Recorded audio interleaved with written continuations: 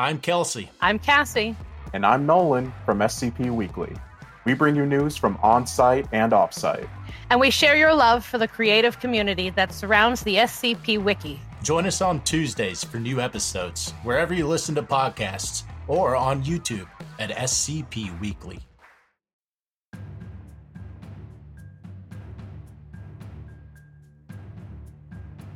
Welcome to the library, Wanderer.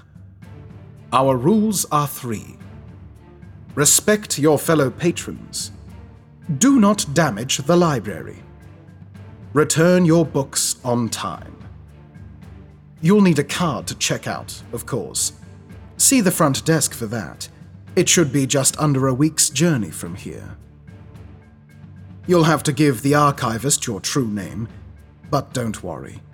We'll keep it under the strictest levels of security. Oh, and stay away from locked doors.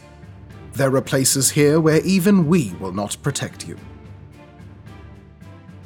We would like to extend a special thanks to our associate producers, Dr. Theron Sherman, Sogapul, Adrian, Ethan Childers, Uncertainty Crossing, Angie Oriana, Cameron Schaus, Lisa Persson, and Salem.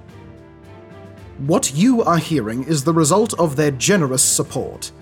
Now please, sit back and enjoy the Journal of Aphromo's Long Journey.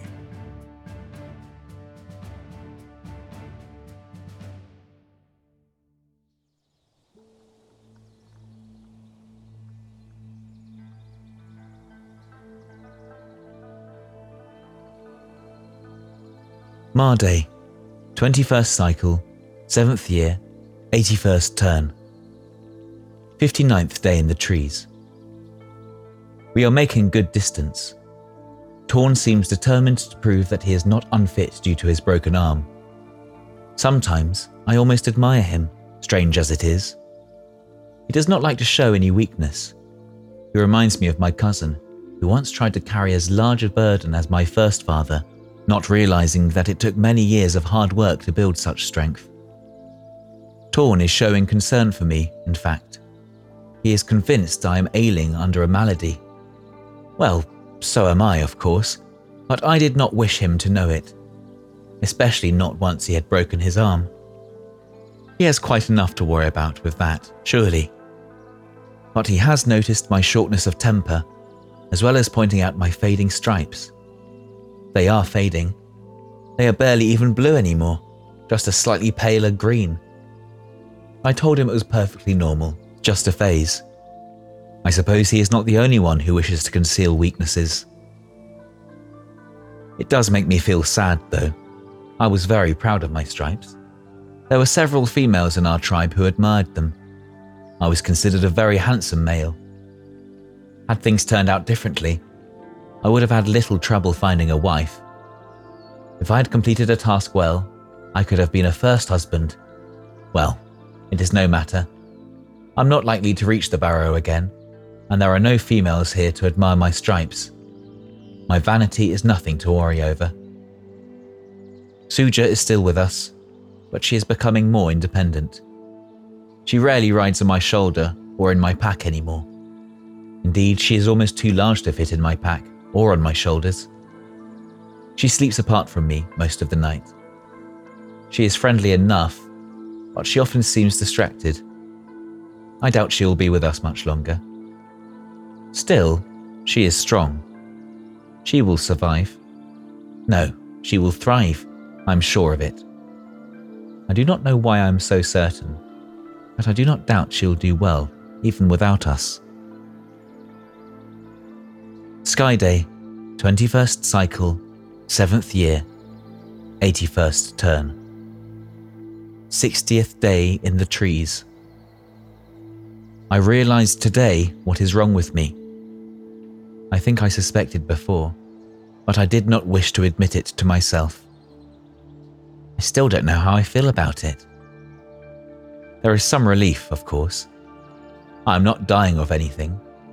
It is almost certain that I will regain my balance.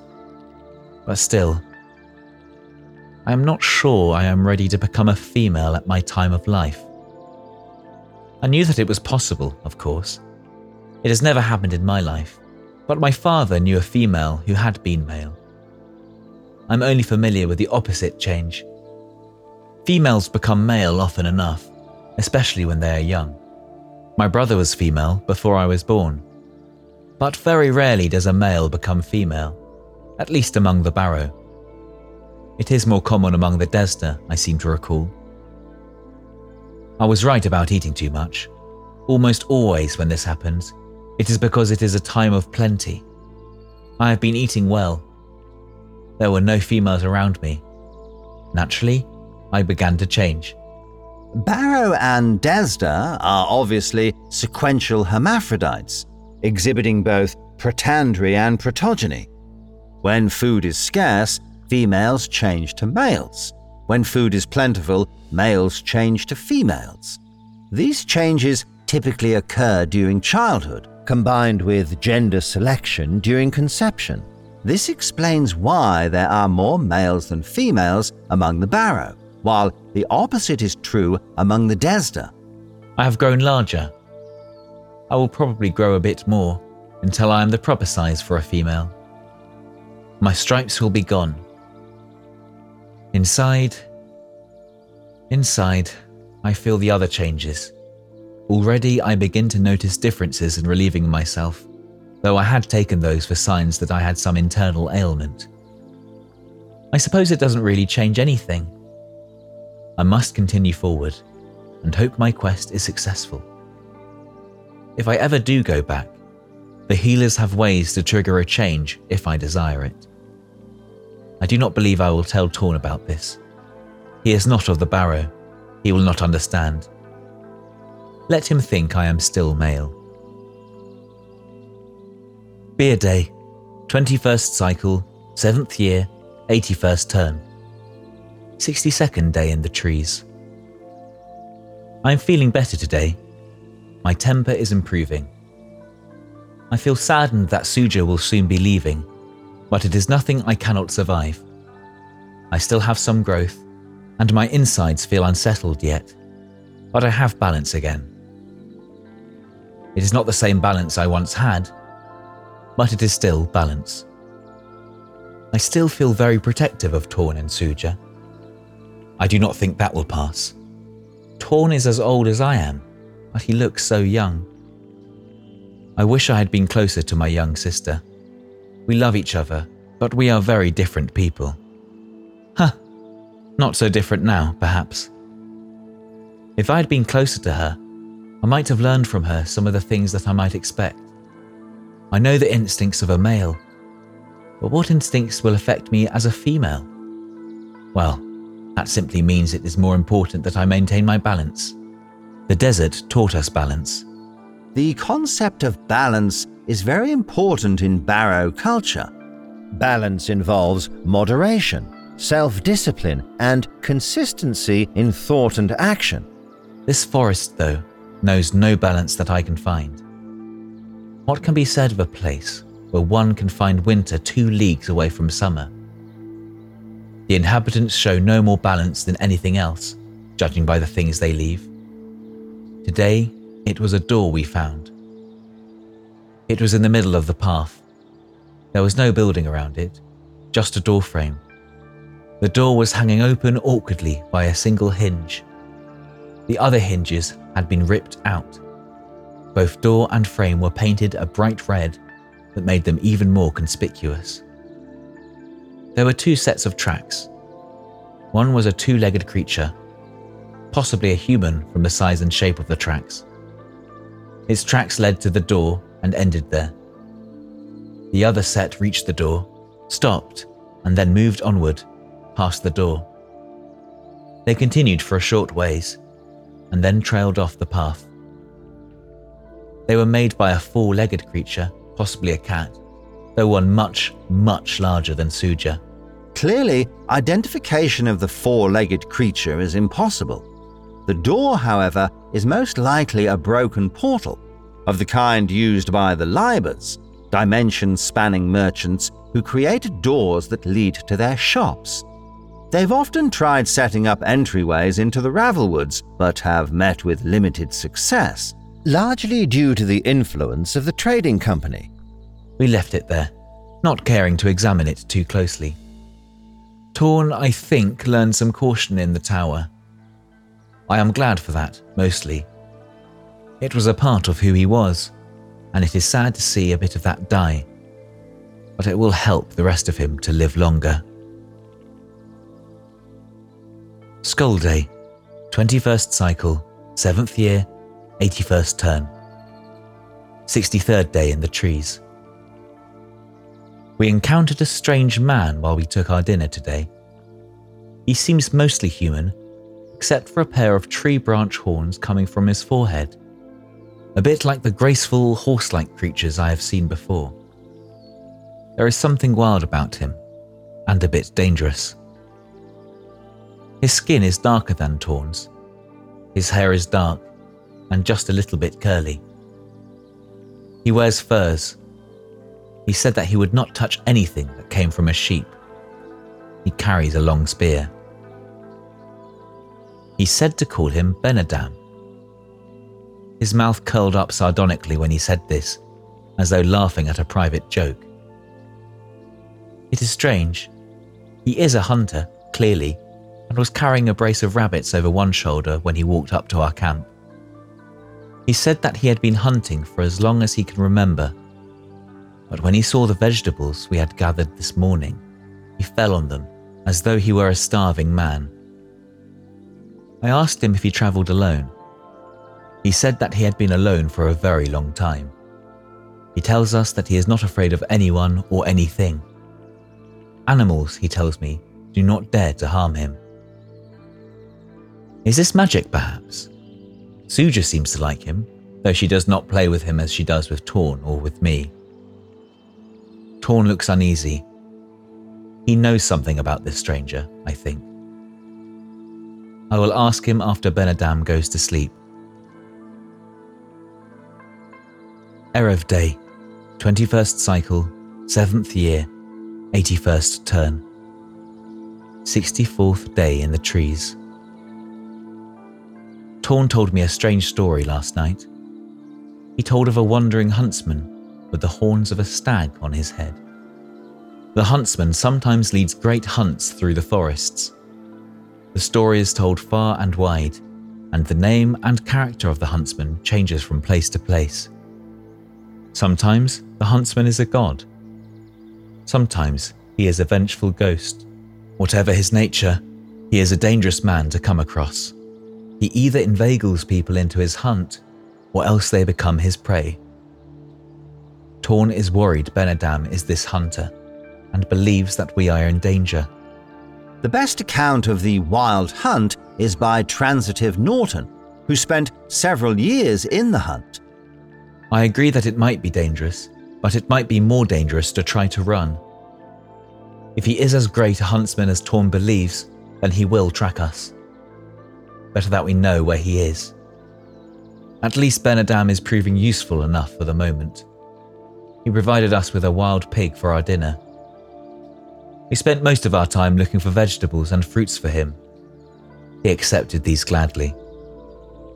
I wonder why he became a hunter, when he clearly prefers the fruits of the earth to the beasts of the woods.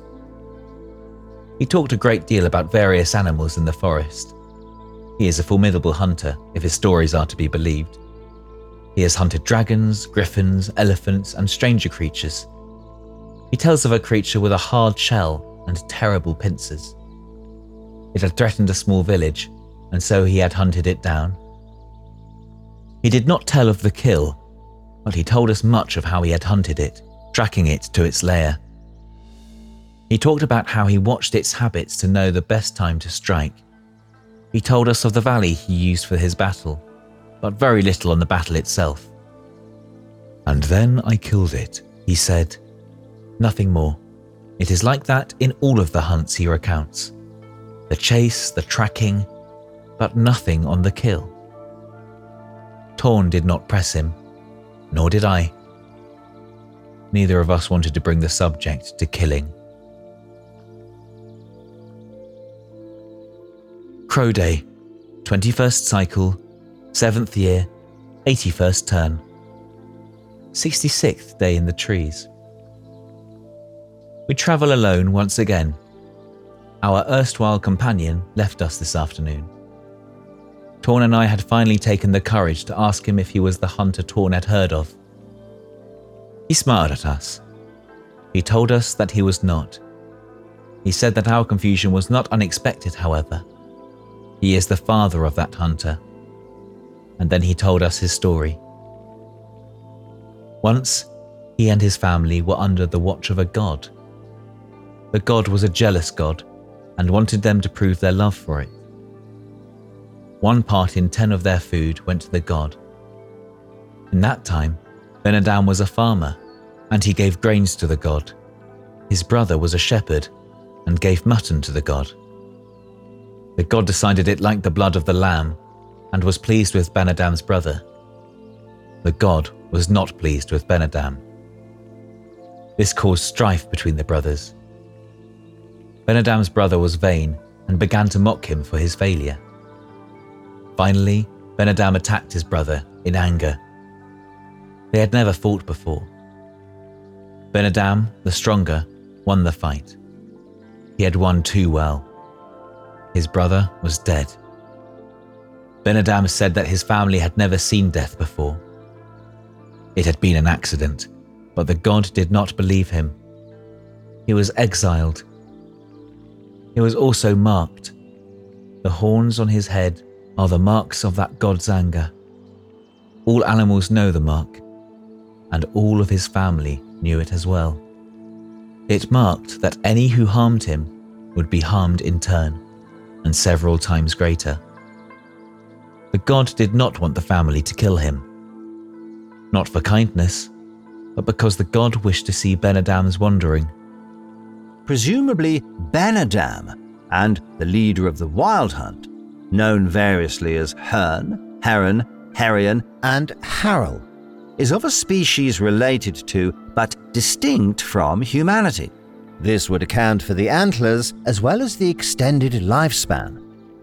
Given the improbability of antlers evolving spontaneously, I suspect that they are a magically created species, perhaps made by the god Ben-Adam mentions. Wizards have been known to act thus in the past. Honestly, give a man a bit of power and it goes straight to his pointy hat. Ben-Adam wandered for a long time, and finally found a wife among another people. He had many children, but he did not grow old, nor did he die. Neither old age nor death wished to risk his curse. He has wandered since. The earth will not give up any sustenance to him, and so he can never farm again. He can only hunt, and so he became the first huntsman. The leader of the Wild Hunt, as it is called, is his son by a goddess.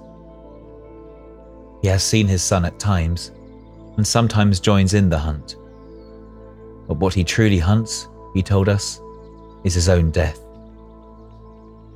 I pray that he will succeed one day.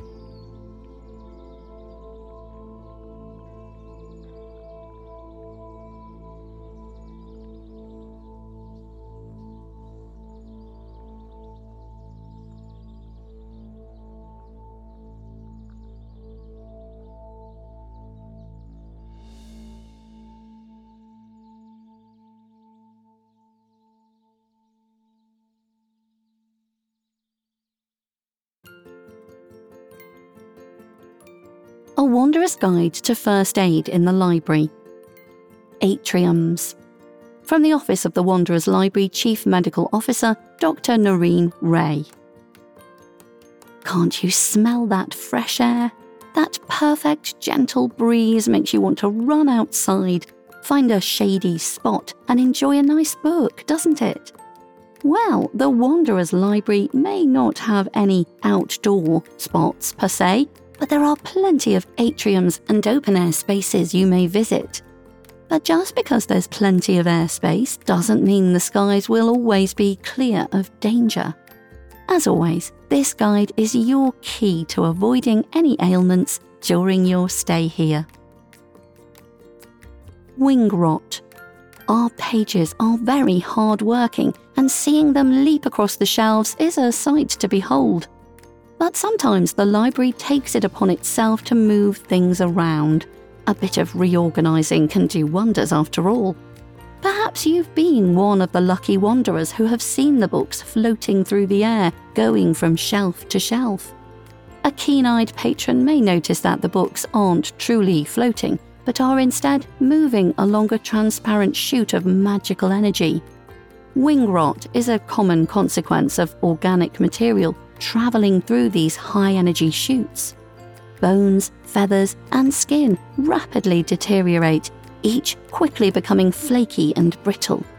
Not only can this prevent flight and lead to broken, useless bodies, but prolonged exposure can lead to disintegration. A dusty bookshelf can be acceptable, but not if you're becoming the dust yourself. There are both naturally occurring instances and artificial chutes found throughout the library, so do be careful, as they tend to pop up when you least expect them. We offer physical therapy for any affected patrons, but keep an eye on the sky. Avoiding these chutes in the first place is your best course of action. Eagle eye syndrome. Maintaining healthy eyesight can be vital for continuing to enjoy your reading time for those wanderers that have eyes. That's why contracting eagle eye can be such a bother.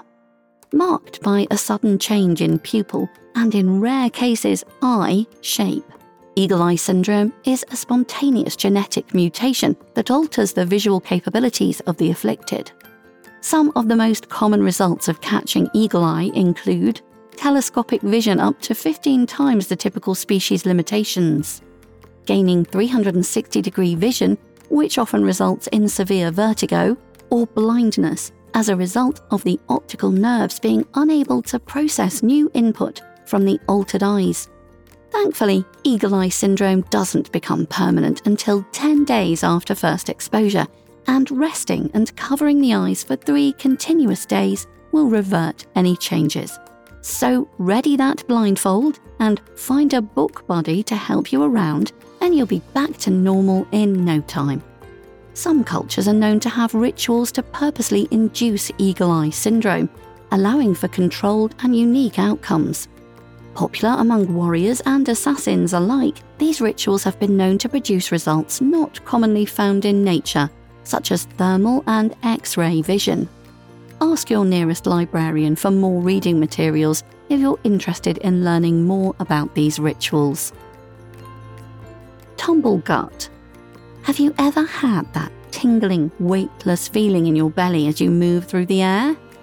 If that sensation lasts more than 4 hours, you should seek out a healthcare provider, because you may have come down with a case of tumble gut. A condition that only afflicts naturally flightless species using unnatural means of flight, magical spells or items. Tumble gut is a condition where one or more organs rotate and/or vibrate. Not only is this quite uncomfortable, but this can lead to blood flow complications, muscle spasms, neural degradation, and ultimately death. Tumble gut severity is entirely dependent on the physiology of the individual. Those patrons who can freely discard their affected organs are encouraged to do so, with disposal bins being provided free of charge. Vibration belts are used to cancel out the vibrations of the organs and return said organs to their rightful place until such a time the body overcomes this condition. These belts are widely available for rent and purchase through many vendors within the library. Just make sure to keep your belt charged, or you'll be right back where you started. Air hazards. The library is a place of wonders and magic untold. But all these fantastical elements make it easy to forget the more mundane threats to one's health the library has in store. In order to keep the room comfortable for everyone, numerous open-air spaces and atriums filter and clean the air through the use of a series of giant vents and fans. These vents, however, have been known to do a little more than just cycle the air. Unfortunate patrons who stray too close have been known to be sucked in. It goes without saying we don't want to see anyone get hurt, but think of the poor pages who have to clean up the mess you'd leave behind. And of course, wanderers should be mindful of their airspace, regardless if they're on the ground or in the air. Mid-flight collisions can result in serious falls. Likewise, dropping something from extreme elevations can be devastating for fellow wanderers on the ground. Perhaps a stern breeze blowing through the swaying tower shelves could knock some books down, causing an avalanche of books, pummeling any wanderers who stand below. Simply being mindful of what's around or above you could save your life. I feel the need to personally emphasise the importance of this last point in light of recent events. Since the Ambrose restaurant was established in the rafters, we've had a concerning number of reports of patrons being struck by plummeting food waste and tableware. Watching someone get splattered with a discarded portion of fire chili may be humorous to the unknowing onlooker, but split craniums and concussions are no laughing matter. While library staff have reprimanded the Ambrose management for improperly disposing of their waste, I implore any patrons to be careful in the meantime. With all this in mind, you'll be soaring to new educational heights in no time. We hope the information in this guide will help keep you safe the next time you swoop by the library. Don't forget to keep an eye out for our other guides on your visit. Happy reading! This pamphlet is for general instruction only. The Wanderers Library takes no official responsibility for any disease, natural illness, or injuries a patron may experience during their stay here. The Wanderers Library does not encourage nor dissuade non-flying patrons from climbing any bookshelf to retrieve the book they want, regardless of that shelf's height. There is no magic to cushion falls from the tops of the shelves to the ground. Please exercise common sense and refrain from jumping off the shelves. Visit these areas at your own risk. Please consult your healthcare provider if you have any questions about the contents of this guide, or schedule an appointment with one of our physicians today.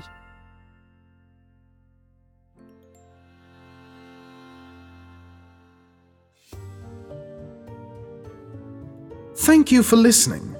The Journal of Aphromo's Long Journey is written by Dr. Everett Mann. You can browse Dr. Mann's articles and the other works of the library at wanderers-library.wikidot.com.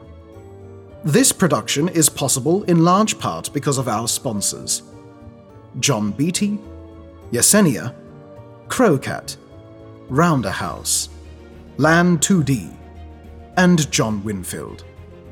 Check the description to find out how to support this channel and future projects like this. This production and content relating to the Wanderers Library is licensed under Creative Commons Sharealike 3.0, and all concepts originate from the Wanderers Library Wiki and its authors. This recording, being derived from this content, is hereby also released under Creative Commons Sharealike 3.0.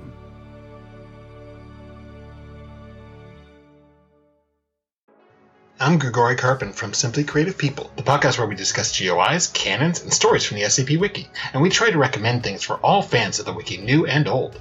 Look for us on Spotify, Google Podcasts, Stitcher, and Apple Podcasts. Visit the show page at anchor.fm/simply-creative-people, or follow us on Twitter at SIMCREAT. Hey there, this is DJ Skip, host of Foundation After Midnight Radio, coming to you from the only third shift broadcast for personnel, by personnel. Be sure to tune in wherever you listen to podcasts to not miss out on containment news and community announcements from within the Foundation.